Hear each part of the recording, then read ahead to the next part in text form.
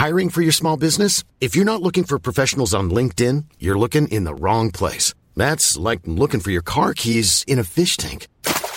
LinkedIn helps you hire professionals you can't find anywhere else, even those who aren't actively searching for a new job but might be open to the perfect role. In a given month, over 70% of LinkedIn users don't even visit other leading job sites. So start looking in the right place. With LinkedIn, you can hire professionals like a professional. Post your free job on linkedin.com/people today. To our new listeners, welcome. To our old listeners, welcome back. Another episode of Magical Education awaits you, but first we would like to say a few words. Nitwit, oddment, blubber, tweak. Podcast 9 3/4 topic of the week is, what subjects can you take at Hogwarts?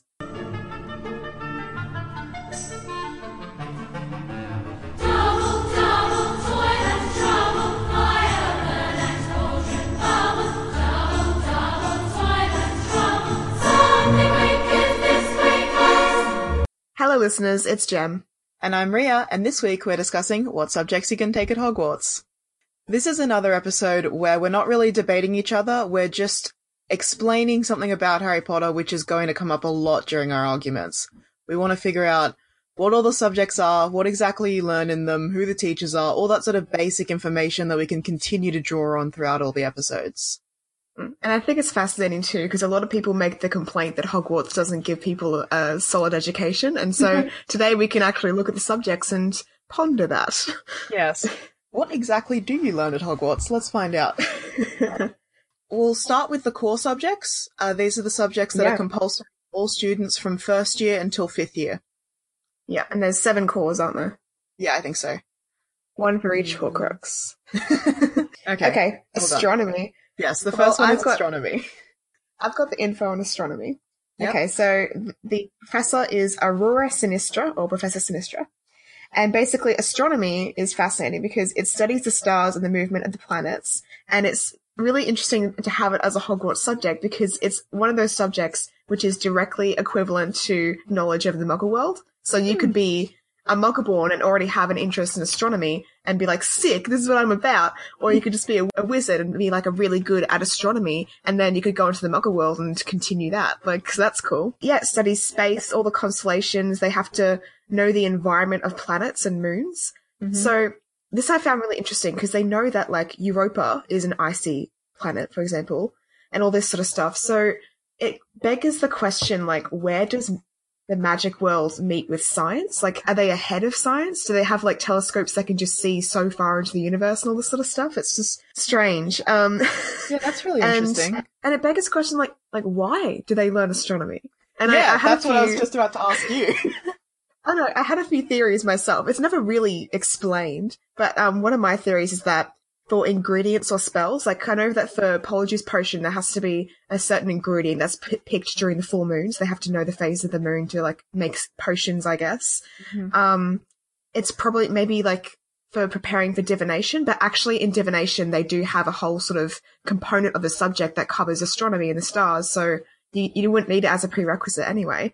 And then I just realized, okay, well, not everything that you learn in school is relevant. So, like, you know, we had subjects that we went over in school that I would say wouldn't contribute to my life at all, but I just had to do them anyway. So astronomy could just be one of those subjects. And then I realized that there's also the aesthetic factor. Like, Hogwarts is all about having the aesthetic. Like, they have the fucking quills and parchment and all this sort of shit. So, of course, they're going to be there with friggin' telescopes on the top of the tower looking at the stars. Like, that's such an aesthetic move. That is an aesthetic move. I can definitely see Hogwarts as just like, yeah, astronomy. That's what we're about. But also, it might be something that dates back from, like, old magic before we got into the modern era. I'm using air quotes because it's Hogwarts. So maybe stars and the planet's alignment and all that sort of stuff was really important for magic centuries ago. And continuing to study these things as a discipline has just continued into the modern age. Yeah, maybe. I mean, that might make sense in terms of, like, how the Malfoys all have star names. Maybe there is, like, a huge link between stars and old magic. Yeah. If they're our pureblood family, that's, like, a tradition. Well, the Black family is the one that has... That's a Black tradition, yeah. Yeah. Not the Malfoys, sorry. Yeah. Although Draco and Scorpius are continuing it. All right, next subject, charms. Oh, yeah, that's one of mine again. Yeah. So, yeah, charms is another core, and the teacher is Professor Phileas Flitwick, of course. My boy. Basically, charms, I know, such a nice guy. Charms is the science of charm work. Amazing. It's essential for many greater parts of magic, and it's often seen as like a softer option in terms of when you choose a class, and it has more leeway. This is JK's quote, more leeway for personal creativity. Ooh. So, I suppose you can be a bit flexible in charms. You can do what you want. And it has been associated to have like an affinity with dueling because Flitwick is a really good dueler. And if you think about it, there are a lot of like charms that you might use in dueling, like the Protego charm and that sort of thing. So yeah, it focuses on wand movements and the pronunciation of spells, and it has theoretical and practical exams. But yeah, you can sort of see how charms might have a creative element, because remember how Slughorn, was it in the movies or was it in the books too, where Slughorn was talking about how Lily Potter had that charm with like the rose, the lily petal that fell through the water and then turned into a fish. Like that's charm work. And that's like superfluous. Like it's not a useful thing, but it's just cool. Yeah. Like it's nice. Charms always struck me as a subject where there aren't so much set spells. That doesn't quite make sense. Especially considering it's the one where you learn the swish and flick. You have to say Leviosa exactly correctly, and it's all about your wand movements. Yeah. But then the spells you learn in that class are incredibly specific. They're things like how to make a teacup grow legs and dance across a table. That's insane. Yeah. When are you ever going to need that? So, to me, it always felt like a class where you're more sort of learning the principles and theories behind magic. So, you can do magic in a general sense. So once you progress far enough in charms, you can sort of just be making up your own spells as you go along, was what I always felt the subject was like. That's really cool. Yeah. That's like, sort of like English, I guess. Yeah. Although if you learn English, you learn how to read and write, and you learn how to dissect a text. But then if you get good enough at it, you can write your own stories and do what you want. Yeah, that's a perfect metaphor. That's exactly how I saw the subject. That might be completely incorrect. That was just my impression of it. I mean, yeah, they do learn like really important spells like the banishing charm, the summoning charm, and all that sort of stuff. They do.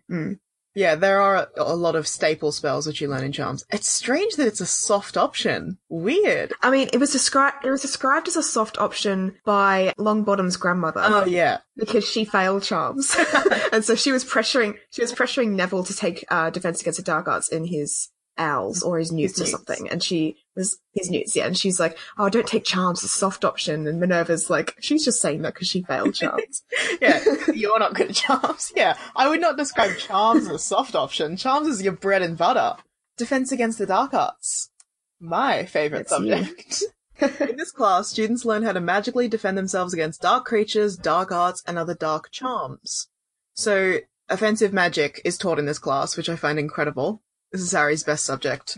Yeah, of course. Yeah. Most notably during the Harry Potter series, the position of Defense Against the Dark Arts teacher doesn't have a stable professor because the job is apparently cursed, so there's a different person every time. So normally I would say who the professor is and maybe give a fun fact about them, but this time I'm not going to do that because that's pointless. We don't have all day to discuss this one subject.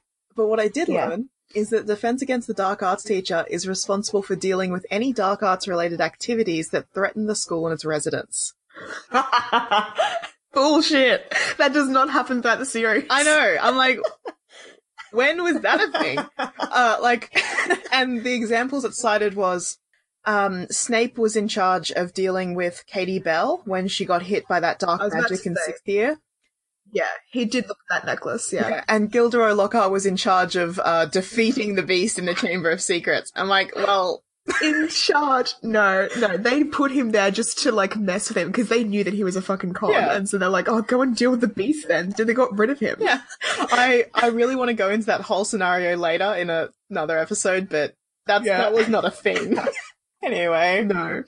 Oh, that's bullshit. Another fun fact about the Defense Against the Dark Arts teachers. Every single one of them either outright attacked Harry or tried to attack Harry during their tenure as the teacher, except the one teacher, Amicus Carrow from Book 7, who didn't teach Defense Against the Dark Arts. He taught dark arts because Voldemort had taken over the school at that point. And instead of him attacking Harry wasn't at school. Yeah, Harry wasn't at school at that time. But instead of him attacking Harry, Harry attacked him. So that's just a fun little thing. The curriculum of this class varies a lot depending on what the professor at the time deems appropriate, which I found really interesting because that implies there's not a set curriculum. The teachers just teach whatever they think is cool, I guess. I mean, it's strange, like, with defending yourself against the dark arts, because you'd think that dark arts would change with, like, the times. I would imagine so. I mean, so, yeah, I mean, if they become more resilient to, like, if the wizarding community becomes more resilient to dark creatures, and it might be moving on to, okay, this is how you counter curses, instead of, like, focusing more on dark creatures. I don't know. Yeah. Maybe that's why it's like that. Interesting. Well, it says the lessons generally have a practical approach with theoretical assignments as homework, which we know is a big point of contention in the 5th book when they suddenly don't get practical lessons anymore. And the curriculum from Harry Potter Wiki, which is where I got all my information today, it gives a list of creatures and spells that students learn each year. So it seems like about half the subject is focused on learning about dark creatures and the other half is learning dark magic, or how to defend yourself against those not learning them. Yeah, I never noticed that in the books. Only in the 3rd book did they sort of focus on dark creatures. The rest of the time it was dark magic and curses and stuff. But when I was reading through the list of things they learn, like, oh yeah, this all sounds familiar to me. I don't think we really focus on dark creatures in class except in the 3rd book, but I do remember them like, I have to write an essay on hags, that sort of thing. So first year, one of the creatures they learn about is not really a creature, but they learn how to cure werewolf bites, which... What? I was like, what? Hang on. I thought there's no cure, and that seems pretty advanced for 11-year-olds. That is wild. Yeah. What the fuck? And what I thought about that is maybe the reason they're teaching children... It can't be a cure for werewolf bites because there isn't one. It has to be the treatment of werewolf bites. And maybe the reason they're teaching that to children is because greyback is such a problem. I was about to say, Fenrir Greyback, like, because he targets kids. Yeah, he's a notoriously evil werewolf who targets young children. And, okay, aside from curing werewolf bites, the other creature they learn about is snails. No reason given for that, they just learn about snails. I assume it's like, remember in the PC game, those snails that are, like, huge and poisonous? Yeah, fire snails? Poison snails, whatever they're called. Slimy boys. I clicked on snails to get more information from the Harry Potter Wiki, and it literally just took me to a page that's like, snails are a kind of slug, and I'm like, what are you talking about? That's not helpful. Some of the spells they learn. They learn a spell that produces green sparks, and that has a bunch of uses. You can use it to cause damage, minimal damage, but damage to someone else. You can use it to make exploding balls of light, and to reveal hidden dark magic. How good's that? What? I know. Wild. What is this spell? It's just green sparks. There is an actual spell, but I could not pronounce it, so I didn't write it down. And then there's another spell which produces vermilion sparks, so red.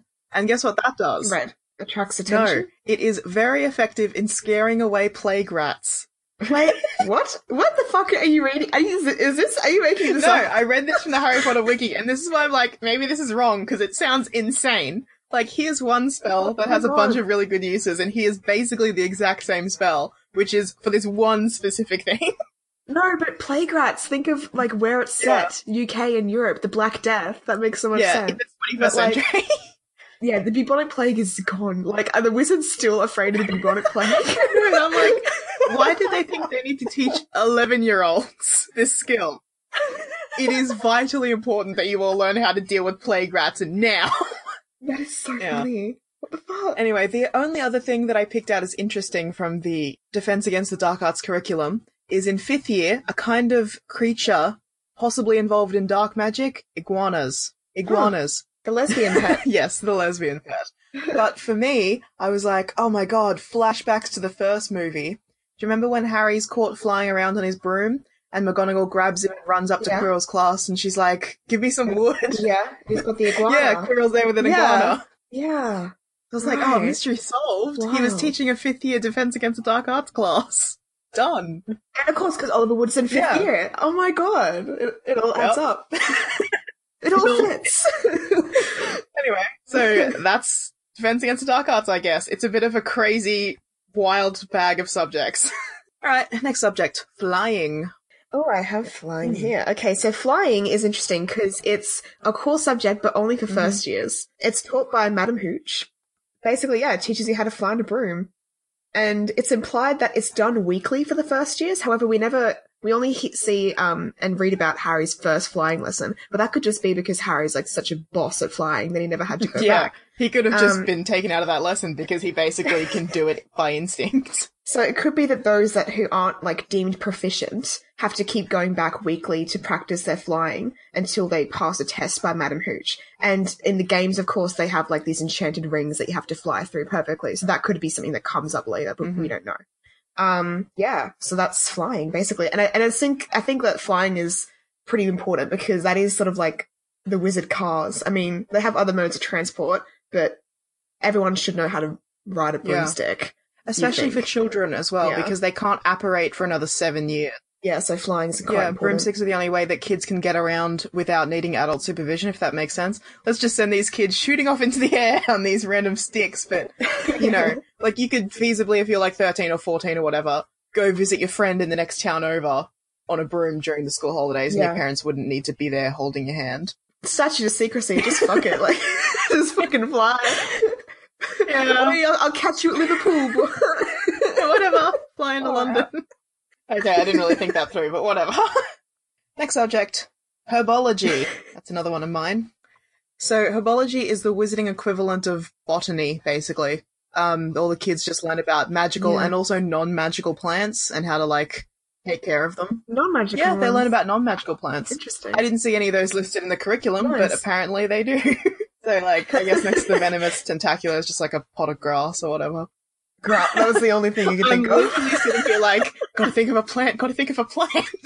A cactus? I came up with gum tree, but I'm like, no. That's not in Hogwarts. A gum tree. Yeah, a waratah, whatever. Just your basic plants. You don't need to take care of Australian plants. They just burn and they're like fine. That's literally how our plants grow. They burn and then they're like, yeah, good. This is good for us.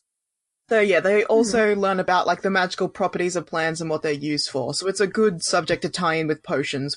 Or even care of magical creatures, I guess. Like, they cannot eat this plant. Like, or they can eat this plant. I suppose a lot of the subjects tie into each other. There's a lot of like cross-subject information, which is really useful. Classes are held in the greenhouses out behind the castle, and the greenhouses are organised by sort of danger level, I guess. So there's... Yeah. I remember in, was it second year? They were allowed to go into the more dangerous they were all really one? excited. I'm just going to go ahead and assume there's 7 greenhouses and they're organised by year, because that's how I do it. Yeah. So they've got all the really easy, safe plants in the greenhouses that only the little kids are allowed in, and they've got all the really fucked up, dangerous plants in the other ones. Only in greenhouse 1, it's just grass. They just learn to take care of grass for a year. And then level 2 is like, mandrakes, just straight in. I was very surprised that mandrake was considered fine for a 12-year-old. Don't they kill you if they scream? They can kill you. If you hear them scream, they can kill you. So, like, what the fuck is in the 7th grade greenhouses? Like, just going inside is instant death. You just look at it and die. One toe in that room and you just turn to stone. So this is my first subject that actually has a good professor, Professor Pomona Sprout, who is the head of Hufflepuff. I've done fun facts about them all. So my fun fact about Professor Sprout is that she used to bring the most interesting specimens, some of which dance and talk, from the herbology greenhouses in to decorate the Hufflepuff basement. And this is apparently why the Hufflepuff students excel in her classes, because they're around her cool plants all the time. That's so cool though. Oh my gosh, just like waking up, walking out to the kitchens. The Hufflepuff room sounds so awesome. Like, if I wasn't a hardcore Slytherin, I would want to be in Hufflepuff.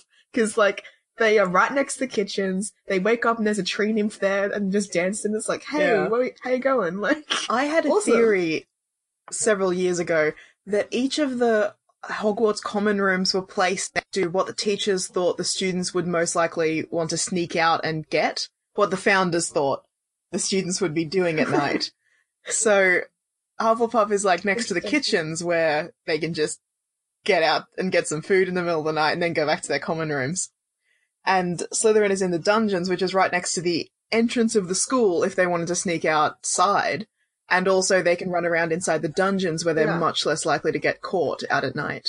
Yeah. It's also near the lake, so you can just go for it. This theory is based on nothing other than, yeah, it's kind of cool, I guess. I mean, I guess the dungeons are, like, probably just above the Chamber of Secrets, too. Yeah. So, I mean, if you need to make a quick like duck into the Chamber of Secrets, just blast a hole in the floor and you're down. Yeah, I'm sure that's Salazar Slytherin's preferred method of getting in there. Just fucking kick a wall down. Okay, so my example from the curriculum is from 5th year. A self-fertilizing shrub is what they learn about that year. What would you think that is? So a shrub fucks itself? I mean, yeah, I just said what I think it is. Okay, what it actually is a plant that eats human flesh. What? Wait, how is that self-fertilizing?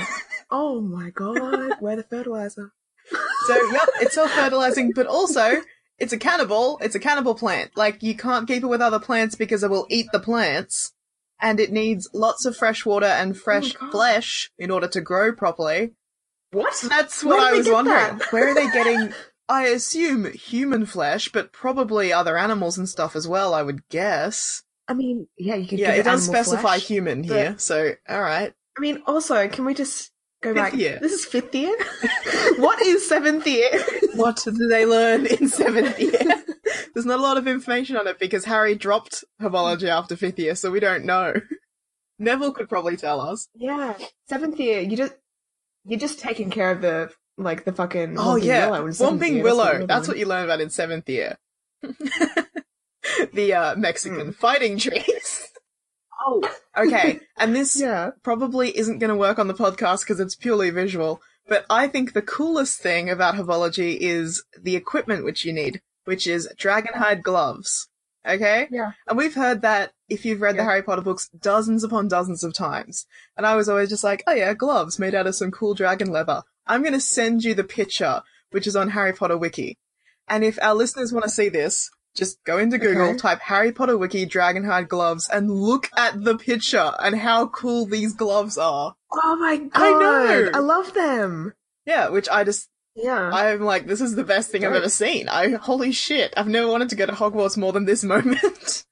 Okay, that's all I got on herbology. Okay, so the next subject is History of Magic. This one is a theoretical class about the history of wizards and witches and the magical world. It's, by all accounts, the most boring subject at Hogwarts. It's basically like a regular non-magical history class, I guess. There's like a big emphasis on names and dates and events. And the professor's voice apparently puts students to sleep. Yeah. You see, I don't think it's necessarily boring. I think it's just Professor Binns. Yeah. I don't think the subject itself is boring. It's full of, like, goblin rebellions and giant wars and stuff. Like, how boring can that really be? Well, yeah, I actually had a teacher who had this exact quality where he started talking and the way he spoke was this very low monotone, which never changed. And I could not listen to it. Yeah. I had it for multiple subjects, and in every single one of those subjects, I had no notes, I had no idea what the class was about. I would go in, sit down and be like, time to listen and learn, and 5 minutes later I'd be sitting there like, what is happening? I just could not listen to him. He would just turn my brain off. So the professor of Hogwarts is not my teacher, Mr. Hannah. The professor is Cuthbert Binns. He was the History of Magic professor. Yeah, his first name's Cuthbert. That's not a name. That's not a name. Possibly my favourite thing about researching for this episode has been finding out all the teachers' first names. So Cuthbert was the History of Magic professor for many years, until one day, according to rumour, he took a nap in the staff room in front of the fire, and when he got up from his chair, he got up as a ghost because he died and didn't realise. And he just continued about his day, not really noticing that he was dead. How relatable, honestly. I like not changing your routine, just dying and then continuing to go about your everyday business. But that's really interesting, and we're going to do a full episode on Professor Binns and ghosts in general, but the fact that he could just die and not realise doesn't fit with what we know about ghosts. Yeah, it's strange. Yeah. And Not also to mention the fact that they still hire him as a teacher. Yeah. Even though he's dead. How is that legal? That doesn't make any sense. It feels like Dumbledore's like sneaky keeping him on as a teacher because he doesn't have to pay him. It's so weird. I think they just couldn't find anyone else to teach it, like, honestly. Yes. But it also makes me question how effective he is as a teacher. Like, does he keep his knowledge up to date? How long ago did he die? Was it thousands of years ago? Who knows? Who knows? Yeah. He's pretty, like, he's Anyway. grumpy and stuck in his ways. Like, when he doesn't notice that his students are sleeping through his classes, or doesn't care. And when they interrupt him and try to, like, engage with the material and ask him questions, he gets really mad and doesn't want to talk to them. Yeah, he refers to them by names that aren't theirs, so he's obviously thinking that they're students from years and years ago. And it's like, this is not effective. Yeah, he's not a good teacher. I looked through the curriculum. The only things that leapt out to me as interesting, aside from the many goblin rebellions, which we will talk about because what the fuck, goblins. Anyway. Yeah, I need to know. 2 things. The Gargoyle Strike of 1911. Wait, gargoyles? Have we ever encountered gargoyles? No, but apparently they have a job and went on strike. Interesting. Yeah, and the Soap Blizzard of 1378. The soap blizzard. I know. Okay. Which apparently, what kind of soap? Liquid or bar? well, what kind of soap do we have in 1378? Oh shit, yeah. Ages. That's... What? I've got to assume it's some Soap kind of soap spell. I mean, they had soap back then, but this... Why was it a blizzard? Yeah. Why was it... Not what we would, by modern standards, refer to as soap. More like they had animal fat and sand mixed together, I guess. I don't know what soap is. Yeah. Yeah, so the soap is it. And I'm pretty sure that's just a pun, because apparently it popped the economic bubble and caused a collapse. So I think it's just a joke. Classic. But we have to assume it's real, because that's the way that it works. So, next subject is potions, another favourite of mine. So, in the potions class, students learn how to brew potions. Ta-da, obviously. Wow. Following recipes from their potions textbooks and using both magical and non-magical ingredients and equipment. Wait. I thought they learned how to bewitch the mind and ensnare the senses. How to bottle fame, brew glory. And even put a stopper on death. Yeah. Of course. That was no rehearsal. Apparently, the intricacies of timing, aging, stirring techniques, and bottling are very difficult to learn without the mentoring of an experienced potions master. So that's why this is a subject at school, because I imagine the equivalent would be baking, and like we don't really learn baking at school. You're just expected to fucking learn it yourself. We learnt baking at school. No, not really. We learnt baking and cooking. Yeah, we learned cooking, but we learned like how to make a fruit salad and spaghetti bolognese, like some real basic recipes. Our assignment was how to bake cookies. Don't you remember that? Yeah, God, that was such a fucking ordeal. Baking those cookies. That went on for months and months and months. Exactly. So realistically, it was like a potions Yeah, class. so I'm completely wrong. We did learn how to bake. Yeah, I guess cooking is something that you sort of learn in school. What would it be? Home ec would be the... Yeah, that's what Americans call it, home ec. Yeah, we just call it cooking class because Australia's a real basic country, guys. We don't have your fancy Yeah, honestly, names. like in home ec, they learn cooking and sewing and all that sort of stuff. We have separate classes for that because that's how little they care about education. Yeah. They actually split that up into separate classes. Yeah, the cooking class and the sewing class. Yeah, so anyway, they learn potions. The classrooms down in the dungeons, I would assume that's because certain ingredients have to be kept, like, in the cold and the dark. That makes sense to me. Yeah, ingredients being Snape. Yes. The professor is the potions master, Severus Snape. I love how he's the potions master. Yeah, that's so good. Is there like a charms master or a trans? No, it's just the potions master. I'm Snape, the potions master. The potions master. I've got to assume that potions master is some kind of, like, prodigious profession outside of just Hogwarts teaching. Maybe it's like a doctorate then a master's in potions. Yeah, you gotta get like your PhD in stirring shit. And then after Snape, it's Horace Slughorn for the 6th and 7th books. I have been adding fun facts about the professors, but everything about Snape's life makes me furious. So There's no fun fact. My fun fact about Snape is that after he died like a fuckhead, Rita Skeeter published a book about his life entitled Snape, Scoundrel or Saint? Scoundrel. Yeah. There's no question. I would call him something worse than that, but scoundrel. And then this got me. On Harry Potter Wiki, it said, if it is consistent with Skeeter's other works, it is probably riddled with inaccuracies designed to tarnish Snape's reputation. Bitch, where? What reputation? Riddled with inaccuracies. Oh dear. Skeeter does not need to lie to make Snape out to be a shitty person. Everything that Snape does makes him out to be a bad person. You don't have to do anything. Just tell the story of his life. As listeners might have guessed, we are not sympathetic to Snape. No Snape fans in this room. But I did include a little fun fact about Slughorn. When he was a student at Hogwarts, he would refer to the Minister of Magic by their first name and try and convince people they were friends. Oh, Slughorn. How funny is that? He's so sad. Like, I know. How great is it to imagine like a 14-year-old being like, oh yeah, good old Tom. It's like, you don't know the Minister of Magic. Shut up, Horace. Far out. That's so funny. Yeah. So the curriculum of this subject is basically just you learn how to make potions, such as the Draught of the Living Death, Wiggenweld potion, things like that. Snape also makes them learn about poisons, but I don't know if that's part of the standard curriculum or specifically because he's a dick. Learn about poisons. No, I remember that. He didn't make them learn about poisons. He threatened to poison first Neville's toad and then Harry himself. And then said that they had to learn how to make an antidote because he was going to poison people in the room. Like, that's not teaching about poisons. Yeah. That's threats. He set them homework, which was like, learn about these undetectable poisons. And if you don't learn good enough, maybe you won't know when I poison you. I know. He's such a terrible fucking dude. Bad teaching.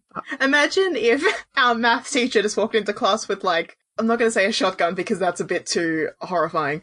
No. Not math teacher. Your chemistry teacher walks into the class. It's like, you better learn how to detect sulfur, because I've set off sulfur in this room, so if you're asthmatic, fucking suck it. I was thinking more like our woodwork teacher walked into a class with a hammer and was like, if you don't build this wooden truck correctly, I'm gonna smack you over the head with this hammer. Snape's a bad teacher. Anyway, that's enough on potions. Next subject is transfiguration. Transfiguration, taught by my girl, Minerva McGonagall. The best of them all. I know, she's 10 out of 10, amazing. Okay, so in Transfiguration, you learn about changing the form or appearance of an object. And it's really, really difficult because you have to get everything exactly right in the correct order. Okay. And it's much more scientific than Charms. That's why Charms is seen as like a softer option compared to Transfiguration, because it's like really detailed. That makes sense. And you have to get spot on. Because, like, you see that when they try and turn, like a table into a turtle or a tortoise, something, and it's like, oh, my tortoise still had, like, a mahogany shell or something like that, and there's all this That's because they tried to make the really shell too soon or whatever, when they should have been working on the shell after they've got rid of all the mahogany. Alright. It involves pronunciation, wand work, and concentration. There are different branches, including cross-species transfiguration and human transfiguration. And this is interesting, they have to learn the alphabet and the transfiguration formula. There's a specific alphabet for transfiguration. It's not just A, B, C, D. So they should know the alphabet. As 11-year-olds. I read that first, I'm like, what the fuck? And then I saw the picture. It's like, okay, they're actually like different symbols. Okay. And transformations are influenced by 5 different factors: body weight, viscousness, wand power, concentration, and then an unknown 5th variable. So it's a lot like, I'm trying to think, it's like physics, but practical. Okay. Wait, was that a thing? Is that a thing already? Practical physics would be like engineering, but... I mean, there's theoretical physics, but I assume it's just physics if it's practical. It's just regular physics. Yeah. It's very much like they have to have a specific formula that they follow. It's very scientific and has to be just That's really interesting. Right. That unknown 5th element, is that like there's some 5th component to certain spells and it's different for different spells? Like turning a pig into a desk is a different kind of spell than turning a pin into a toothpick or whatever. I mean, all the different elements are labelled with a letter, so like algebra, and the unknown 5th element is labelled with a Z. So I don't know if that means anything, but...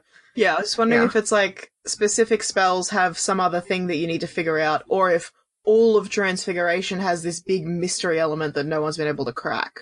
Yeah, it's strange. It's got to be the first one. It's got to be the former. It's got to be specific spells have a specific thing that you need to do, and you have to learn each individual spell. Because otherwise it's like, we have not figured out how to do this thing. Yeah. That's super fascinating. I would so want to do Transfiguration. So that's all of the core subjects. So now it's time to move on to the electives.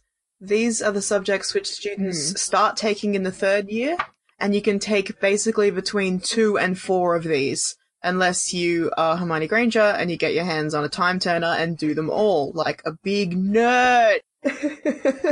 Okay, so the first elective subject is alchemy. Oh, I didn't do it. Oh god, none of us have done alchemy. Shit. Oh no. Okay, well, basically I know from my limited... I did not know I had to do alchemy. I've got you down for it. Basically what I know... Open up the Wikipedia. ...is that it's a specialised subject. So it's only offered to, like, older students in their utes if, like, there's enough demand for it. And that it's basically about turning objects into gold or... Okay, there is basically nothing on the Wikipedia, so I'm just going to read it out. As you said, provided there is sufficient demand, alchemy is an optional subject taught at Hogwarts School of blah blah blah blah to the 6th and 7th years. Okay, so this one you can't pick it up from 3rd year, it's only for 6th and 7th years. Yeah, concerns the ancient science of alchemy, the study of the 4 basic elements, as well as the study of the transmutation of subjects. Okay, I'm gonna quickly... There's nothing about the professor or where the class is or anything like that. Yeah, because it's on demand, so it was obviously never really on demand. I did a quick little click onto alchemy. It is intimately connected with potion making, chemistry, and transformation magic. Alchemy also concerns philosophy. Alchemical literature is dominated by the mystical and metaphysical speculation. Okay, cool. That's a basic rundown of what alchemy is. Yeah, it seems like it was this sort of thing that, like, if you take ancient Greek, like, it's superfluous. You don't really need to do it. It's just like... Again, it feels like it's something that was outdated. Like, it used to be a really big, important branch of magic, but then we sort of figured out potions and transfiguration, so we sort of dumped alchemy and moved on. And actually turning things into gold, isn't that supposed to be, like, illegal or really not possible? Unless you have a Philosopher's Stone? The Philosopher's Stone is the only thing that does it. Because if everyone could turn things into gold, then the entire wizarding economy would crash. I mean, yeah, I'd be turning everything into gold. I'd be like King Midas. Like, fuck my first book. Everything's gold. They're gold now. And not because I need the money, because I don't, because I have all this gold. It would just purely be for aesthetic. I'd be like Harry, wanting a solid gold cauldron. Yeah. Oh my god, that boy is lusting Isn't there for gold. Like 3 or 4 separate occasions where he's like, I want to buy something that's made out of solid gold? Yeah. Solid gold scales, cauldron, gobstones. It's like, boy, rein yourself in. You can't turn up at potions with fucking solid gold scales. Oh Snape will actually shit on your face. Can you imagine? Snape would have just died then and there if Harry Potter had walked into that subject, strutted in like his father, and plonked a solid gold cauldron down on the desk. My boy, I love him. Okay, the next subject is ancient runes. Yes, I've got that. So the professor was Bethesda Babbling. 3rd year and above, of course. It focuses on the runic scriptures or runology. It's highly a theoretical subject, and it basically looks at the ancient runes and scripts of magic. There's very little information on it. So, but what I did learn is that the numbers of arithmancy are represented by animals. So, a 0 is a demiguise because they can turn invisible. And 8 is an acromantula because they have 8 legs. And a 3 is a rune spore because that's like a type of creature that's a 3-headed snake. Yeah, and things like that. I just thought that was fascinating. That reminds me of 2 things. First of all, how I tried to learn math when I was a kid, in which I made up personalities and intricate relationships for all the numbers. I know. This is how I tried, because I'm such an English student. I'm like, what if I was about to say, and she was in love with 7, and 8 was 7's mother and didn't approve of their relationship, and this is how I tried to learn math. So math problems, I would make up stories for the math problems. It took me like several years to get this out of my brain and just be like, just do the math. It's not effective. You turned like math into a soap opera. So I like that because it's an incredibly childish way to approach numbers. Let's just make them animals. Well, I mean, that's what a lot of like a lot of different languages, especially tribal languages, they base a lot of their like scripts and their pictures of animals and the environment. Like if you look at indigenous like writings, like they'll have just like symbols that mean lagoon, but that also means other things because it's like associated with the water and associated with the tribe. It makes sense. I'm wrong. That's not childish at all. not thinking of ancient runes correctly. If you think of them more like something like hieroglyphics or something, where it's a picture that's also a word that's also like a story. Yeah. Yeah, that makes a lot of sense. Yeah, okay, cool. Do you have anything else on ancient runes? That's all. Okay, so we'll move on to the next subject, which is apparition. It's not really a Hogwarts subject. It's an optional 12-week course, which is run at Hogwarts by the Ministry of Magic. It costs 12 galleons, so it's the only Hogwarts subject that costs money, as far as we know. A galleon and week. only students who are 17 or will be 17 before the next apparition licensing exam are able to participate. It takes place in the Great Hall, where they lift the anti-apparition charm for an hour while students try and apparate a couple of feet forward into a hoop on the floor. That's really fascinating to me, because if you were like trying to attack Hogwarts and you knew about the apparition, and you could just be like, I'm going to apparate into the Great Hall and like put on your old robes so you seem like just a regular student. Just this like fucking 30-year-old man in his Hogwarts uniform. Like, yeah, that's normal. Yeah, okay, right. Polyjuice Potion. Actually, that's okay. What's fascinating about this class is, they lift the anti-apparition charm in the Great Hall, but does that mean that you're just able to apparate inside the Great Hall, or can you apparate in and out, as you're saying? They take the apparition class in the 6th year, because that's when the students are either 17 or will be turning 17. Yeah. And that is the year, some of you may remember, when Draco Malfoy was trying to get Death Eaters into the school to kill Dumbledore. So instead of his convoluted plan with the... Yeah, that's the... cabinets, or whatever they were, I was going to say cupboards, the magic cupboards. He could have just been like, hey, my class is going to be at this time, on this day, have a bunch of guys ready, and as soon as they lift the charm, just everyone apparate in and we'll have chaos. During 6th year is when the war's going on as well. So any fucking Death Eater could have popped in there, or just like, there's nothing holding them back. Okay, so the instructor for this class is Wilkie Twycross. He's not a professor, he's an instructor that's been sent from the Ministry of Magic. So that's a bit interesting. He's described as being oddly colourless and insubstantial. So, like, he's really pale and his hair is really wispy and he doesn't really have colour in his eyes. And Harry thinks that's because of all the apparating he does, which is possibly the single most terrifying line in all of Harry Potter. That is frightening. I mean, I would have just assumed, he's an albino. But, like, no, Harry's just gone, maybe he just apparates so much that he loses, the blood just drains from him. Maybe he apparates around so much. The most common form of magical transportation that all wizards and witches do. Maybe he does that so much that his actual physical form is disintegrating in front of my eyes. That's terrifying. What the fuck? That is terrifying. Okay. I guess we're just never going to address that. Sure. Let's just pile that under. I don't want to think about it. It's like at the end of the 3rd Jurassic Park movie, when the big flying dinosaurs, the pteranodons or whatever, are flying away, and Sam Neill looks at them and goes, they're just looking for a new nesting ground, and nobody starts screaming. Yeah. Like, that's horrifying. Don't just skip over that. That's, what? We're all gonna die! Anyway. The curriculum is the 3 Ds of apparition. Destination, determination, and deliberation. And that was the source of much mocking. And this Duke... I forgot about the mocking, but I just, hearing that, I was like, this Duke. So yeah, no 15, no 16-year-old could take that. 3 Ds, if you know what I mean. Our next subject is arithmancy.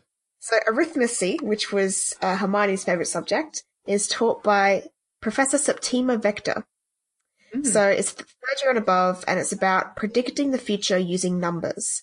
So it has a bit of numerology to it. And numerology, for those people who don't really know, it's like looking at the occult significance of numbers, so like sacred geometry and stuff like that. If anyone listens to the Black Tapes, that's what that's about. Or like if they play D&D, it's in there. And there's also like advanced arithmancy studies, which is taught, and I think that's maybe like a thing that's on demand as well. So like if they have arithmancy students that want to continue on. And a fascinating thing is that if you wanted to be a curse breaker, so like how Bill works at Gringotts as a curse breaker, you have to have an owl in arithmancy to do that. So it's like math on drugs with a bit of divination, I guess, but more like accurate divination. It's interesting that it's Hermione's favourite class when Hermione is so down on divination. She thinks it's a completely bogus branch of magic. But arithmancy is her favourite. That's a strange contradiction.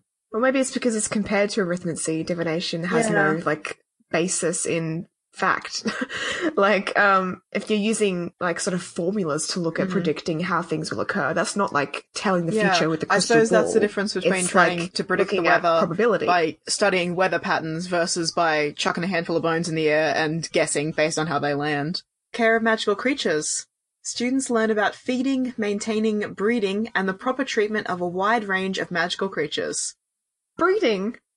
I don't remember that coming up. They do learn it, though. Magical creatures. Maybe they learn about that part more theoretically. I mean, you'd think breeding, because you know that there are like nasal breeders and fancy hippogriff breeders and all this sort of stuff. But like, you'd think that's something that teaches in school, because that's really dodgy. Imagine if they taught. Okay, so we have agriculture in school. No, but they don't teach you how to breed horses and like take. Again, for listeners who don't know, our school had an agriculture department, and agriculture was a subject you could take. And in that subject, one of the, I guess, major works that you did in year 9 or 10 was you either had to grow like a bunch of, I think it was sunflowers or bean plants or something like that. You either had to grow a bunch of these plants and they had to reach a certain height, or you had to breed mice and you had to have at least 10 mice by the end of the semester. I know, you start with 2 mice and you have to end up with 10. And I'm like, how good is that as an assignment? Dope. Yeah. You start at the beginning of the semester with 2 mice, and by the time the semester ends, 12 weeks later, you have to have 10, and that's the assignment. That's teaching kids incest. Teaching you how to raise mice is not teaching incest. Those mice have to be incest. Okay, so you have 2 mice, they have a baby, and then that mouse has to have a baby with one of its parents, and then that mouse has to have a baby with its parents. You can have 2 parent mice, which have to have multiple litters that survive. You don't have to have, like, 2 or 3 babies, raise those, and then breed the babies. This ain't no Noah's Ark nonsense. Yeah, I'm thinking biblical here. This is our school. We're talking about Hogwarts, not the school that we went to. Okay. So, yes, they learn about breeding and feeding and all the general things that you would learn about animals. The classes take place in the grounds, usually just outside of Hagrid's hut, but sometimes in the Forbidden Forest, which is great. I like how the forest is forbidden sometimes, and sometimes classes happen there. And sometimes detention happens there too. The Forbidden Forest is dumb. So the professor of the class is Rubeus Hagrid. Whole other episode. He took over from Silanus Kettleburn, who lost a limb while teaching this class. He retired after the second book to enjoy more time with his remaining limbs. Quote from Dumbledore. So that's great. With his remaining limbs. Yeah, it may have been multiple. I assumed it was multiple limbs because, that haunts me. I don't know, remaining limbs? Like, would you say that if a person had just lost a hand or whatever? Which is interesting. It seems like there's more than one that's gone. So, maybe like a half body? I think it was like a half body thing, like a 2 birds, 1 stone. So he got munched on one side. And he's fine. And he just wants to left arm just gone. Like, and he's alright. He's alright. Oh, fuck. I hate you. He's alright. Shut up. So, I don't have anything on that teacher because my fun fact is that he lost multiple limbs. Which is just ridiculous. What was he teaching? What animals did he bring to the class? This school is so dangerous. My fun fact about Hagrid is that he occasionally brings illegally bred creatures into the class, such as the blast-ended Screwits. Yeah. For those people who didn't read the book, those animals are some kind of eldritch abomination. And I want to do an episode of them, so we won't get into them too much. But just, Hagrid sometimes brings illegally bred animals to class. Also, sometimes Hagrid is away, and the class is taught by a substitute teacher, Professor Wilhelmina Grubbly-Plank. And I read her entire Wikipedia article, and the only interesting thing I could find about her is that she smokes a pipe. That's it. That's all she has in her life. Interesting. Yeah. Mysterious. Wow, I'm intrigued. The curriculum for the class is just basically a bunch of creatures, whatever Hagrid's found interesting and brought into class. It includes such animals as Nifflers, the big fan favourite from the Fantastic Beasts movie, the little steely animal that's attracted to shiny things. But my favourite animal that they learn about is flobberworms. Why? Because they don't require any care. Why are you learning about them in Care of Magical Creatures? The only thing they did in that class was feed them letters, and then they all died from overfeeding. So they have 2 orifices. They have one at each end of the worm, and both of them are a mouth and an anus. Oh, God. Oh. And flobberworm fritters are sometimes served for lunch at Hogwarts. Okay. No, that is not okay. No, absolutely not. They are apparently not a favourite amongst the students. I 100% can tell you that they taste like ass. Yeah, they're the worst. Divination is the next subject. Divination is the study of telling the future through the use of various tools and rituals. According to the professor, there is a limit to how much divination you can learn if you don't have the sight. So the class is pretty much pointless, because you can't learn divination unless you're already naturally gifted in divination. So it's kind of a farcical subject, and a lot of people consider the entire branch of magic to just be obscure and inaccurate, like Hermione. She hates it. The professor is Sybil Trelawney, who is the great-great-granddaughter of Cassandra Trelawney, a famous seer. Going on my, again, dislike of this teacher, so I went to something post-series. After the series ended, Trelawney wrote a book entitled My Eyes and How to See Past Them. She's such a flaky woman. I hate her. More and better, Firenze the Centaur also sometimes teaches divination. Taught the subject for a couple of years between Umbridge firing Trelawney and when he was eventually accepted back into his herd after the series our centaur ended. friend. I mean, I say a lot of shit about Dumbledore, but without a doubt the best move Dumbledore ever made was hiring Firenze the Centaur. Yeah. Taking Umbridge's racism and just sticking her nose right in it. Like, Dumbledore does have some great moments. That was an iconic one. Incredible. So the curriculum for this subject include things like tea leaves, crystal balls, astrology, which we mentioned, horoscopes, dreams, tarot cards. Basically all the shit that muggles use to tell the future. The classes mostly consist of just using your textbooks to try and interpret these symbols. Next subject, Muggle Studies. Muggle Studies is the core class in the Hogwarts non-magical curriculum. There is more subjects, we'll get into that. It consists of the study of the daily lives of Muggles and how they cope with electricity, technology and science instead of magic. The class is designed to acquaint wizards and witches who do not live in direct contact with Muggles with the way that they live. And how good is this? At higher levels of research, wizards who are studying Muggles will use the internet to search for information, which is the only time. It's on the HP Wiki. Where? Yeah, they would have to go to, I would imagine, a Muggle library. That's where I would go for internet access if I was a witch or wizard. Every time I've gone into a library, there's been some whack job in robes trying to look up something, wandering around lost, speaking gibberish to themselves. There's always a crazy person in the library. Hey, I volunteered at the library before I moved to the big city. What library did you go to? There was always someone at the library who was crazy.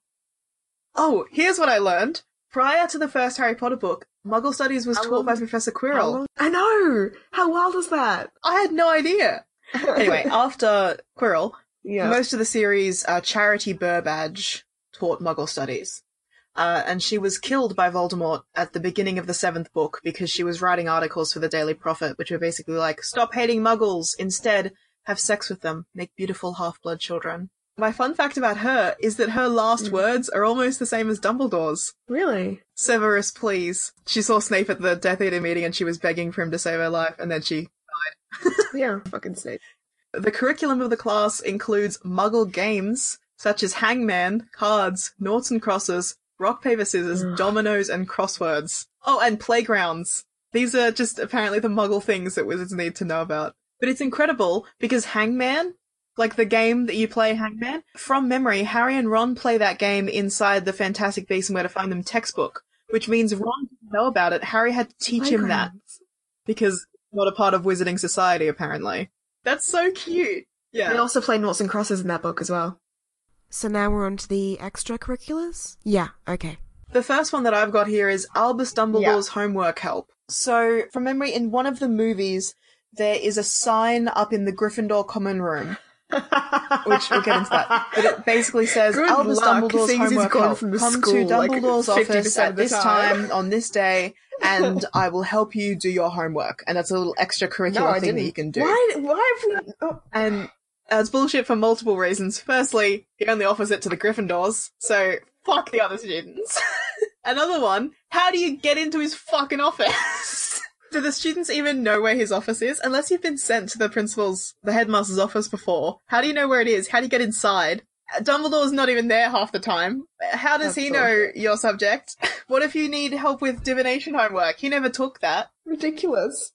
We can rant about this all day, so let's move on to the next one. Ooh. Ancient studies. Oh, yes, I have that. So, for ancient studies, the teacher is unknown. It's never specified. I imagine and it again, would be I'll have like one sentence here. Merlin presumably and the focuses Hogwarts on founders, like ancient magic, ancient wizards, such as the ancient maybe Egyptian also spells. even before them. Like, and then I have like how we did magic my before we even theories had is wands, that basically. maybe it's more UK focused, so it looks at like the historical sort of magical happenings of the UK, and then I thought maybe the founders might come into that more because they were around the 10th century, which is sort of ancient history. So yeah, that's ancient studies. Yeah, that's fascinating. I'd love to take that class. That sounds so cool. Okay, so art. Again, an unknown professor. It's for third years and above, specifically Wizarding World art. So there's also a Muggle art class, which I think you have. And this I thought would make sense with wizarding photography. And also, fun fact, in the first movie... Dean Thomas would definitely take that subject. The Philosopher's Stone, there's a male teacher seen at the staff table wearing a drawing beret. boy. And it's assumed that he is that he's the teacher of the art class because a beret is either French person or artist. So, that's art. The next extracurricular subject is frog choir. Oh, I love this. So, frog choir... Bit of a misnomer because they don't use frogs, they actually use toads. I know. The professor is Flitwick, and basically it's a singing group. They practice in the Great Hall. Interesting fact, they sing fluently in Latin, and they sing polyphonically. Did I pronounce that right? Polyphonically. Yeah. Which means that they can produce one or more tone at the same time. What? Wait a minute, right? Are the toads singing in Latin or the students singing in Latin? The students. But I remember them being like, something wicked this way comes. That's not Latin. Obviously they can sing in Latin and English. I mean, English is their native language. Alright. Okay, so they can sing in Latin. No, they sing everything in Latin. Alright. Anyway, move on. Because, they famously did perform in the third movie. And they're a movie creation. They're not in the books at all. Created for the third movie by the director. It was his idea. And JK just loved it. And so if you actually go to the Wizarding World of Harry Potter in the UK, they do perform there as well. And it's said to have been founded during Celestina Warbeck's time at Hogwarts because Celestina Warbeck is a witch who's famous for like her warbling voice on the Wizarding Wireless. So it was founded around her time in 1928 to 36. So maybe Newt Scamander was there. I don't know. Maybe not. No. It was after his time, yeah. Because her mother kept on complaining that there wasn't a singing group at the school. Also a fun fact, one of the toads in the third movie, the one that croaks at the end of the song, is Trevor, Neville's toad. Which makes me think, okay, because Neville's not in that choir, do they just take toads from around the school for the aesthetic? Hang on. How is that Trevor? I know. What? What do you mean that's Trevor? Neville still has Trevor as a pet at that point. I assume they donate toads to the choir when they're needed. What? That's madness. That's insane. Oh, I can see. Hey, can I borrow your pet? I've got to rehearse. Alright, so that's Trevor apparently. That's bizarre. I have no idea how that even makes any sense. Okay, next subject. Ghoul studies. Ooh. Okay. The only thing we know about ghoul studies is that in the credits for the third Harry Potter movie, remember the credits that are like the Marauders map? Yeah. There's a classroom on that map marked Ghoul Studies. Therefore, it exists. I love the third Harry Potter movie. It brought us so much. It feels like it brought us a lot of these subjects. It is apparently also on the official Marauders map from the Wizarding World of Harry Potter. The subject presumably focuses on ghouls, ghosts, and poltergeist. There's no more information on the curriculum or who teaches the subject. Next extracurricular, Magical Theory. This class is seen on Harry Potter's timetable in the film version of Harry Potter and the Philosopher's Stone. So all we know is that it's a class taken in the first year, maybe beyond that. And there's also an ad for the textbook, which says that the class covers magic from a purely theoretical standpoint, including the topic of how spells work. Oh, wish I took that. God, I know, that's fascinating. If that subject was something that we actually got to see in the books, we might not even need this podcast because everything might just make sense. Yeah. I love magical theory. The next one is Muggle art. This is quite like the art subject you mentioned earlier, except it focuses on the non-magical art. It's another part of the non-magical curriculums in which students probably study and experiment with Muggle artifacts and paintings. It's possibly taught either by Professor Charity Burbage, the Muggle studies teacher, or also it could be that guy from the first movie who's wearing a beret in the first hall. It lists him as a possible teacher as well. And next is music. Music is an extracurricular subject accessible only to third-year students and above and is taught by a male teacher. That's it. It doesn't say anything more about what kind of music they study, why that's a Hogwarts subject, anything like that.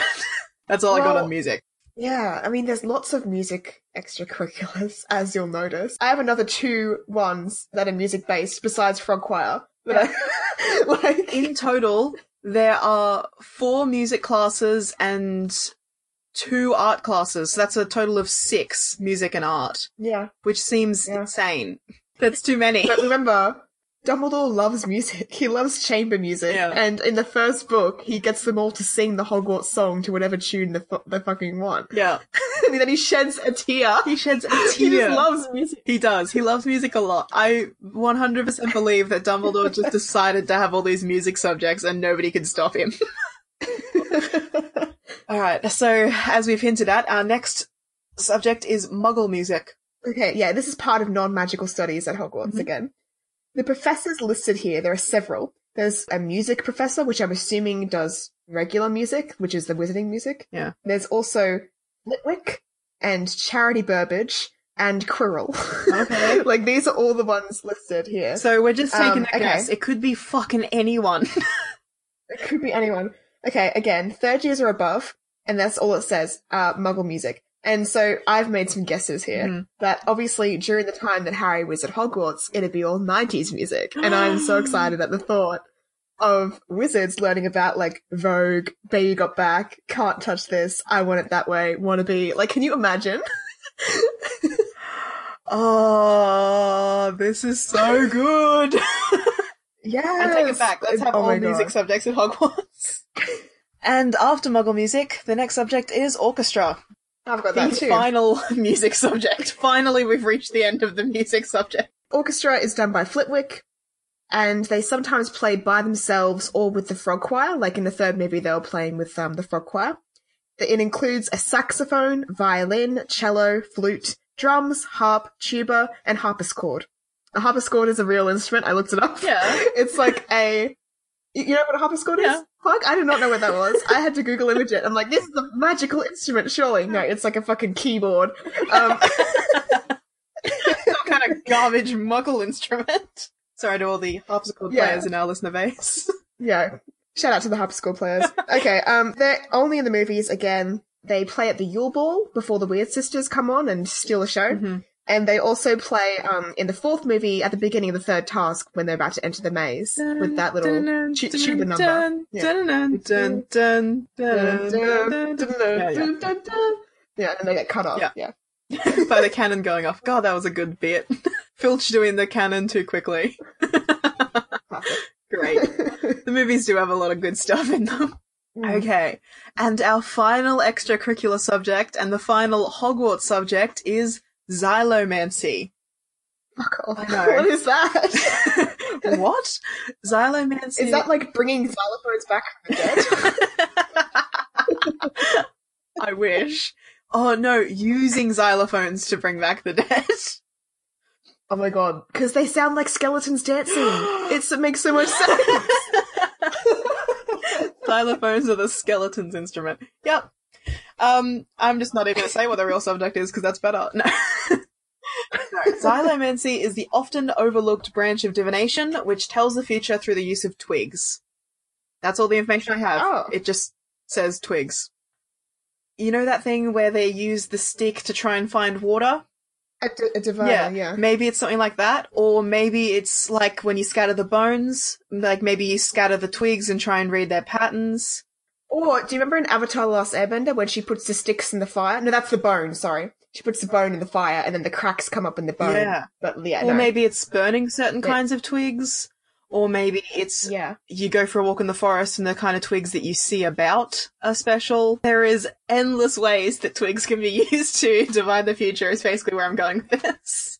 The subject is taught at least once in the North Tower at Hogwarts because it's seen on Harry Potter's class timetable in the film version of Philosopher's Stone. I like that the Philosopher's Stone movie just decided to make up a bunch of classes and put them on Harry's timetable. Like, why did you do that? And when is this timetable scene in the movie? It's casting back in my mind. Special features, maybe? Yeah, special features. Maybe there was, like, a shot of it sitting on a desk somewhere, and they never realized that people would fucking look at it and see it and write multiple Wikipedia pages on the various things written on it.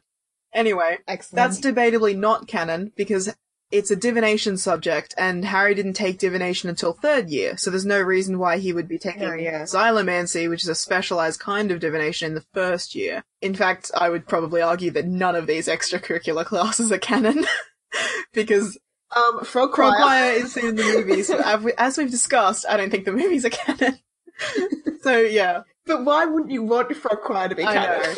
I know. All the sources are pretty weak, but it's fun to talk about and fun to imagine, so I've got no real problem with it. Oh, you could catch me in Frog Choir smuggling toads out of people's hands. I need this for choir. Okay, so that's all the subjects. Now let's get on to the fun part. What subjects would we add if we were in charge of the Hogwarts curriculum? My first one is healing. I mean, yeah, considering how much injury happens at that school alone, and never mind just your life as a wizard, like, a bunch of teenagers with nukes in their hands walking around the school, like, you need to know how to do basic healing. It's real simple, even if it's just summoning bandages for Rula, or, like, Dignity, and all that basic sort of stuff. Cuts and to, like, scrapes. I cannot believe that Harry Potter, of all people, did not know how to heal a cut on his hand. Because that happens in the 7th book, he cuts his hand and he's like, shit, I don't know how to deal with this. Also, I love that Hogwarts has an entire hospital wing, a full-time healer on staff. Why wouldn't you have healing as a subject? It doesn't make any sense, especially because I would imagine that working in St. Mungo's is like a really solid career choice. I mean, it's basically being a doctor or a nurse. I'll do one now. Occlumency.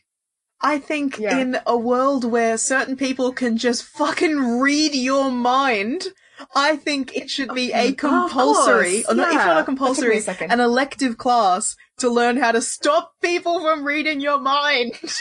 I think that should be a class. And also, that would solve a big problem in the 5th book. Dumbledore could, like, just slip Harry a sneaky note and just be like, hey, Harry, I'm not going to tell you why, but it's really important that you take occlumency and just try your hardest in that class. Like, don't worry about it. It's not a big deal, but you just do that. Okay, my next one. I had here logic, because as Hermione has pointed out in the first book, wizards are rubbish at logic, and it was just that room in when they're going to find the Philosopher's Stone, they have to pass all these challenges, and they get to Snape's room, which is a bunch of potions in a line. They have to figure out which one's poison, which one's nettle wine, which one will get them through the door, all that sort of stuff. So it's a logic puzzle, and Hermione's like, oh yeah, wizards will be trapped in here for years because they haven't got an ounce of logic in them. And I'm like, holy shit. Like, logic. Like, okay, so even if it's just as a extracurricular, where you just do riddles and math puzzles. Absolutely. Yeah, that logic puzzle in the Philosopher's Stone, I've actually sat down with the poem and figured it out. So the fact that that was designed as a test which would defeat most wizards is terrifying. The next class that I would add, wand lore. Like, wand making, the theory of wand making at least, the different components of wands and how they interact with each other, what wands are, how they work, all the basic sort of wand lore shit. That's what I would teach to kids, because I think every single person in Wizarding Society has a wand. They rely on them, use them daily, and they have basically zero understanding of how they work. Yeah, I mean, but if you think about it, we all have phones. I don't know how a phone works. I know how to use my phone. I suppose you know how to use your wand. Like, if someone took my phone from me, I don't know how to get that back, because I don't understand the legal system. Work. That's a bit off. But anyway. That's about how it works. Please don't take my phone. I don't know what to do.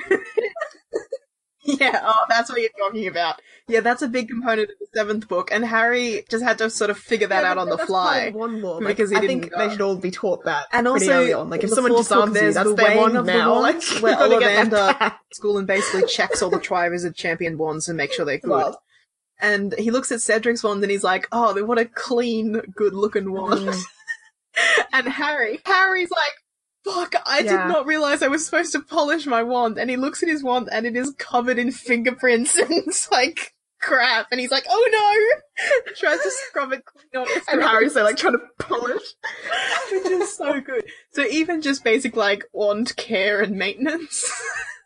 Oh, there'd be so many dick jokes. Can you imagine the dick jokes? Make sure you And leave fingerprints on it. Anyway. make sure you Yes, I think polish your wand law wand should on be a the subject reg, at boys. Hogwarts. So my next one is actually languages, because there are lots of different species. Like you could learn Mermish, Gobbledygook, which is the Goblin language, Muggle languages, and then magical languages. Remember Ludo Bagman or whatever? What? Or no, the fucking Crazy. Minister of Magic is like trying to communicate with the minister from Bulgaria and can't say a word in, That's too in many. Bulgarian. And Too so many he languages. needs Barty Crouch there. Barty Crouch can speak apparently fucking 200 languages or something like that. Is he like the language man of like the ministry? Like, are people just relying on him constantly? And also, he didn't Holy shit. like try to become the head of that department. He was trying to be the head of magical law enforcement and the Aura department, but then he just got shifted to that department because he was too strict after the war. So it wasn't even like he was like he just knows that many languages. And so that leads me to believe, as someone who Yeah. studied languages a lot, That makes leads me sense to as well believe because that Dumbledore a lot also of the speaks a magical bunch of languages come languages. from He a root speaks language. Mermish. And so we see if him you do learn in the that root 4th book. language really well, And you can pick up the other I've ones like wildfire. extrapolated Because if he from can learn the so evidence many that he fucking also languages, speaks Parseltongue. they must be really That's similar never to one another. confirmed, but he definitely speaks Parseltongue on Yeah. the sly. So that's interesting. Magical theory, I would make that a core class from years 1 Yeah, to it's- 5. Excellent. Is that all? Yeah. I'll go through mine then. So I had also sort of linking in with languages, cultural studies. So Yeah. they learn about the different wizarding cultures and different species as well. This kind of goes into Care of Magical Creatures, except in Care of Magical Creatures it's much more practical. So they learn how to take care of other creatures, but also there are creatures and species that don't need to be taken care of, like the centaurs and the goblins and all that sort of stuff.